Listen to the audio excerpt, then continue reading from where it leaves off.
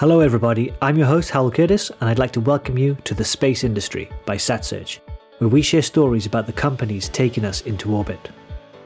In this podcast, we delve into the opinions and expertise of the people behind the commercial space organisations of today who could become the household names of tomorrow. Before we get started with the episode, remember you can find out more information about the suppliers, products and innovations that are mentioned in this discussion on the global marketplace for space at satsearch.com. Hello and welcome to the episode.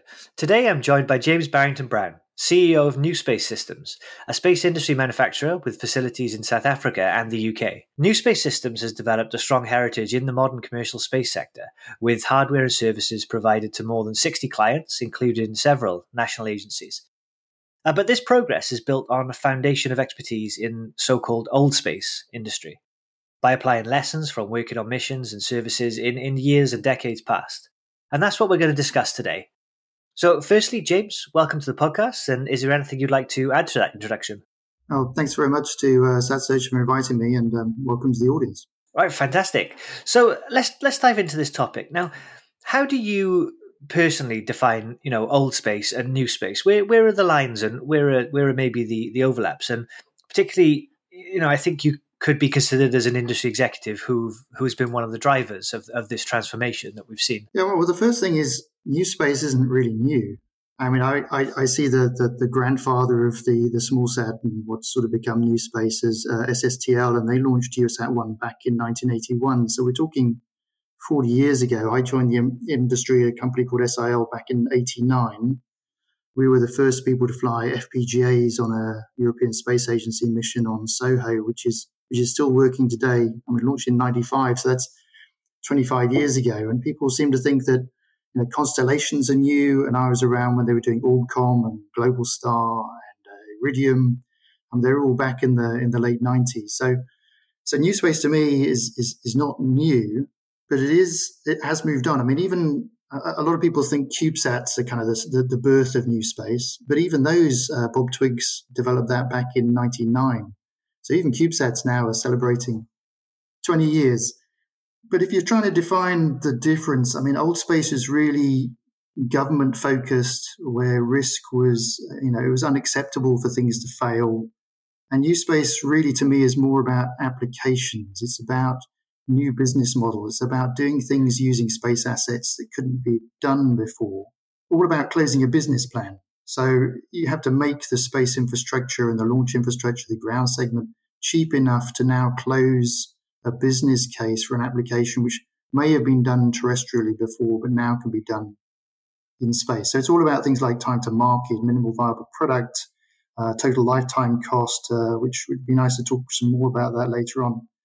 But fundamentally, the point I wanted to talk about today is, the physics hasn't changed. The chemistry hasn't changed. There's still radiation. There's still atomic oxygen. You're still working in vacuum. You're still working in zero gravity. So it's really important not to throw out the baby with the bathwater, as they say. Let's not try and reinvent everything. There are some things which have been tried and tested, a lot of failures, and you learn from failures. So let's not throw all that away with a new wave of innovation, which is fantastic. We're on that wave, but it's really important to learn from our history. Yeah, that's really interesting take on it. On that, I think teams today have to sort of find a balance between merging maybe the old space, in inverted commas, processes with new space's commercial technologies. And you're saying that those two things are, overlap quite a lot. How do you think teams can find that sort of balance? I mean, are there any examples you could share based on NewSpace Systems' own product development history? Yeah, I mean, maybe if I talk a little bit about our approach. I mean, the old space way, as I would call it, was a lot of, because everything was risk averse, there was no chance of failure. So a lot of things were about optimization, a lot of analysis. And now the new route seems to be build something and test it and do that rapidly. It's almost like sort of agile process with software. You do rapid iterations, and Elon Musk is a fantastic advocate of this. His phrase of I think it's RUD, rapid unintended demolition or destruction or something. He builds things rapidly, and while he's testing the first one, he's building the next generation, and he tests. Whereas the old approach, and you can see that in things like the SLS program, launcher programs in the States, they are years behind what Elon's doing. So our approach tends to be use digital systems because they're easily to reprogram. So everything we build is process or FPGA based. Over design on the mechanics. So we tend to use big thick boxes and not do, take little pockets of mass out. So things tend to be over mass, but that's also good because it gives you good radiation performance if you've got thicker boxes. And then we test and we test and we test again. And as we really focus on the engineering model, qualification model stage to make sure that what is built is going to work, but do it much more rapidly than the old traditional way. Right, interesting. Yeah, I think contrasting the Elon Musk approach with the SLS in America is a very clear way of seeing these two modalities you're talking about. Well, a follow on from that is, we still build stuff the old way. You can't maintain stuff in space. The nice thing is with software-defined things, you can start doing some maintenance in orbit.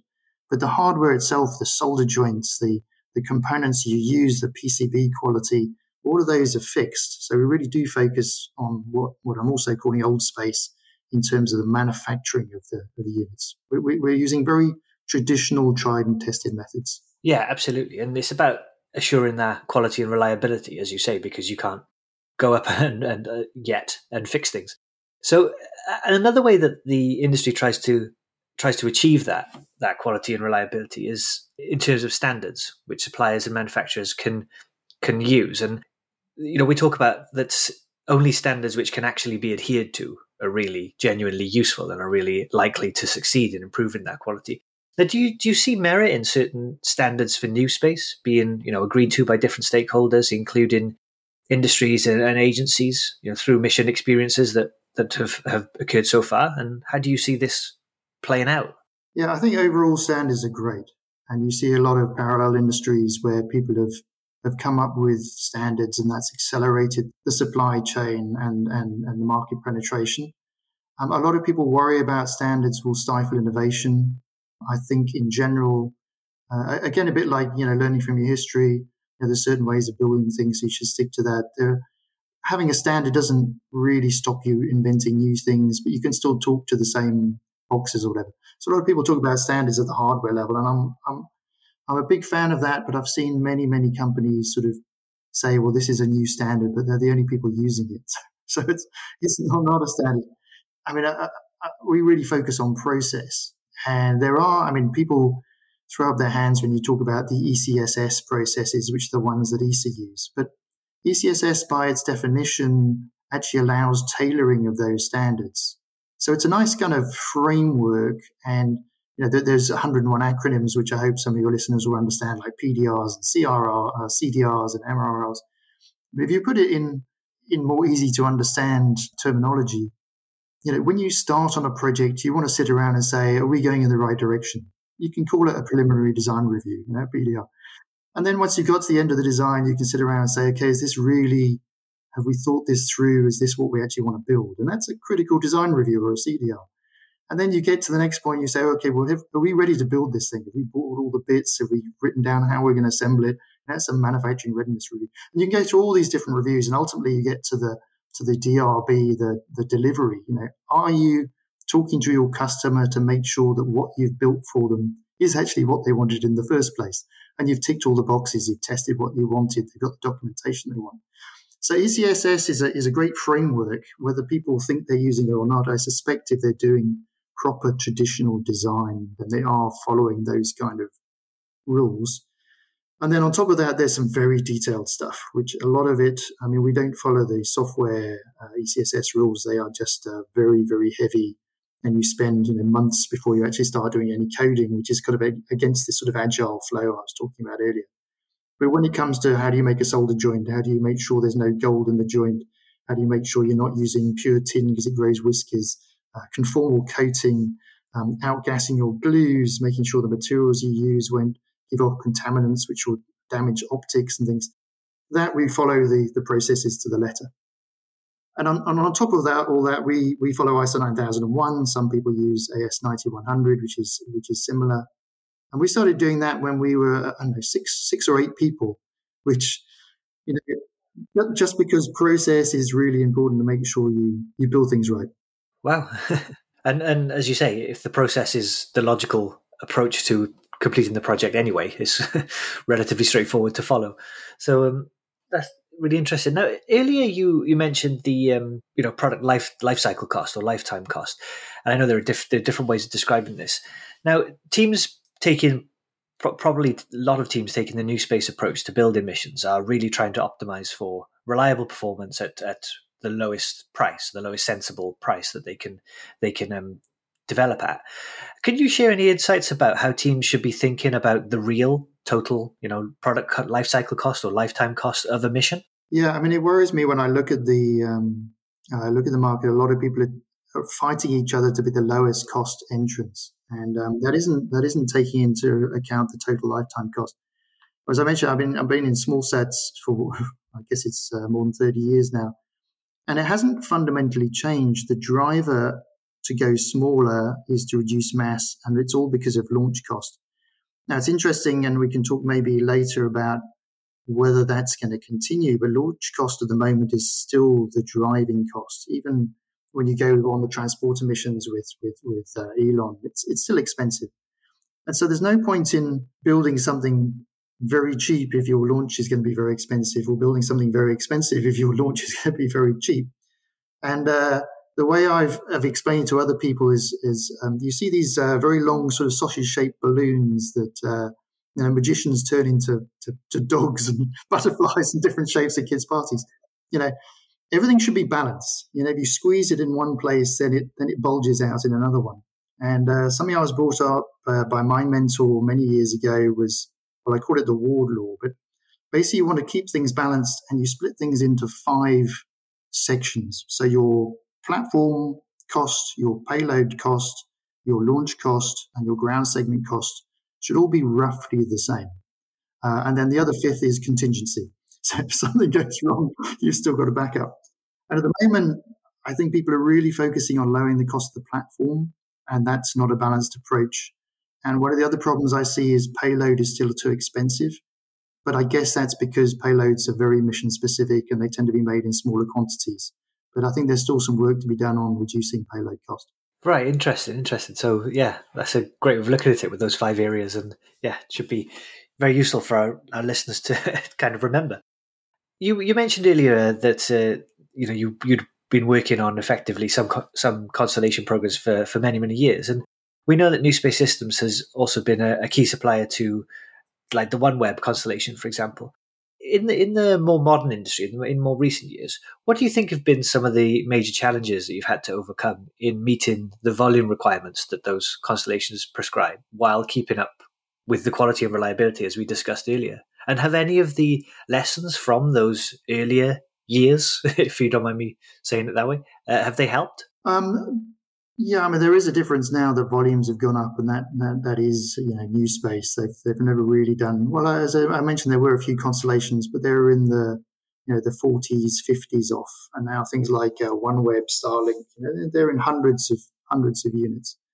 But again, we can learn from history. I mean, the automotive sector, aviation sector, they're not quite the volumes we're talking about in space, but they've done a lot of work over the years in lean manufacturing and setting up flexible manufacturing lines, using product trees so you have commonality at sub-assembly level.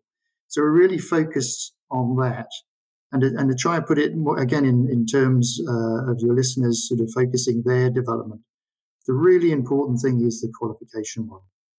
So, do some early prototyping and then get something which is the same as you're going to build and really try and break it. I mean, that is your one opportunity to make sure all the margins are there. You've designed something right. It's robust to temperature, to vacuum, to vibration, to shock, to EMC, etc. And then what we do after that is we really focus on process. And I keep talking about process all the time. But when you're talking automotive or aviation, and now in large quantities for space, it's really important to focus on process. If your qualification model is good and has margins, and you can then guarantee to reproduce that qualification model very reliably, very repeatably, then the amount of verification and test you have to do on each unit itself can go down. And so the majority of our savings on constellations hasn't been in, we still 100% test all our units. And we use things like built-in self-test and automated test and starting to bring in some of the, Industrial Revolution 4.0 type things like AI, looking at trends and whether things are out of family and that kind of thing. It's really focusing on making sure our processes are very robust, very repeatable. And we do a lot of work on making sure that, there's no change. Any change in process is equivalent to a change in the design. And so we have to requalify, et cetera, et cetera. So it's really focusing on that. And then, design for manufacture. You need to minimize the number of parts. So things like our torque rods went from about 20 parts to, I think, 5 on our latest designs. They really focus on how to reduce the touch time, so how little our operators have to work on it. Design for test, we use a lot of jigs. So rather than measuring things, we actually use jigs to make sure the thing is right first time. And then you just have to calibrate your jigs, and you know that whatever's built with that jig is good. So all of these things are borrowed from automotive. Right, interesting. Yeah, and people talk about the lessons that can be learned from the automotive industry quite often. So it's really, and sometimes at a theoretical level. So it's great to hear it, from a practical point of view from you guys. So, well, that's fantastic. Now, we've talked about a lot of the changes that the new space sector has brought into space as a whole, and some of these I think we're undergoing periods of change right now, and you're seeing the way that component manufacturers are operating and marketing, and platform manufacturers are doing a whole range of different things. And then there are so many companies that are either becoming more and more vertically integrated or are going the opposite way. And also the kind of average size of I say average size, but the common sizes of platforms that are used are changing too as various electronics get miniaturized, but some payloads are growing in size because of consumer demands, customer demands, etc. So the market's changing a lot. So I wondered if put you on the spot a little bit. If you could step back and look at the new space market as a whole, how do you see things evolving over the next sort of 5, 6, 7 years? What are you what were you expecting to happen, and what maybe you're excited about, especially with regard to your company? Yeah, I'm not sure that my views align with the majority, the sages who are looking at the growth of the market. But I'll say what I think anyway. Time will tell whether I'm wrong or not. But I think there will be a move away from the CubeSat form factor. It has done some great things, and I think there will always be uses for it. And there are certain missions that are suited to it. But again, showing my age, I kind of lived through the personal computer growth, where people were doing some fantastic things with ZX Spectrums and BBC Micros, and things have evolved. People use Apple and they use PCs, and there are still people playing with Raspberry Pis and stuff, which developed out of that market, and they do some great things, but they're not really professional in the sense. There's back to this total lifetime cost. There's still some laws of physics. You still need apertures to get photons into your camera. You still need a certain amount of power to do a comms mission or a navigation mission. So you need a certain amount of size, and you can use deployables, but deployables tend to be less reliable. So again, you're worried about your total cost of the system if you have to have a number of missions that fail. So I think people are going to go slightly larger, and it was interesting. I did a study of this, which I called the Goldilocks satellite. Not too small, not too big, not too complicated, not too expensive. And I came up with a number of about 30 to 35 kilos.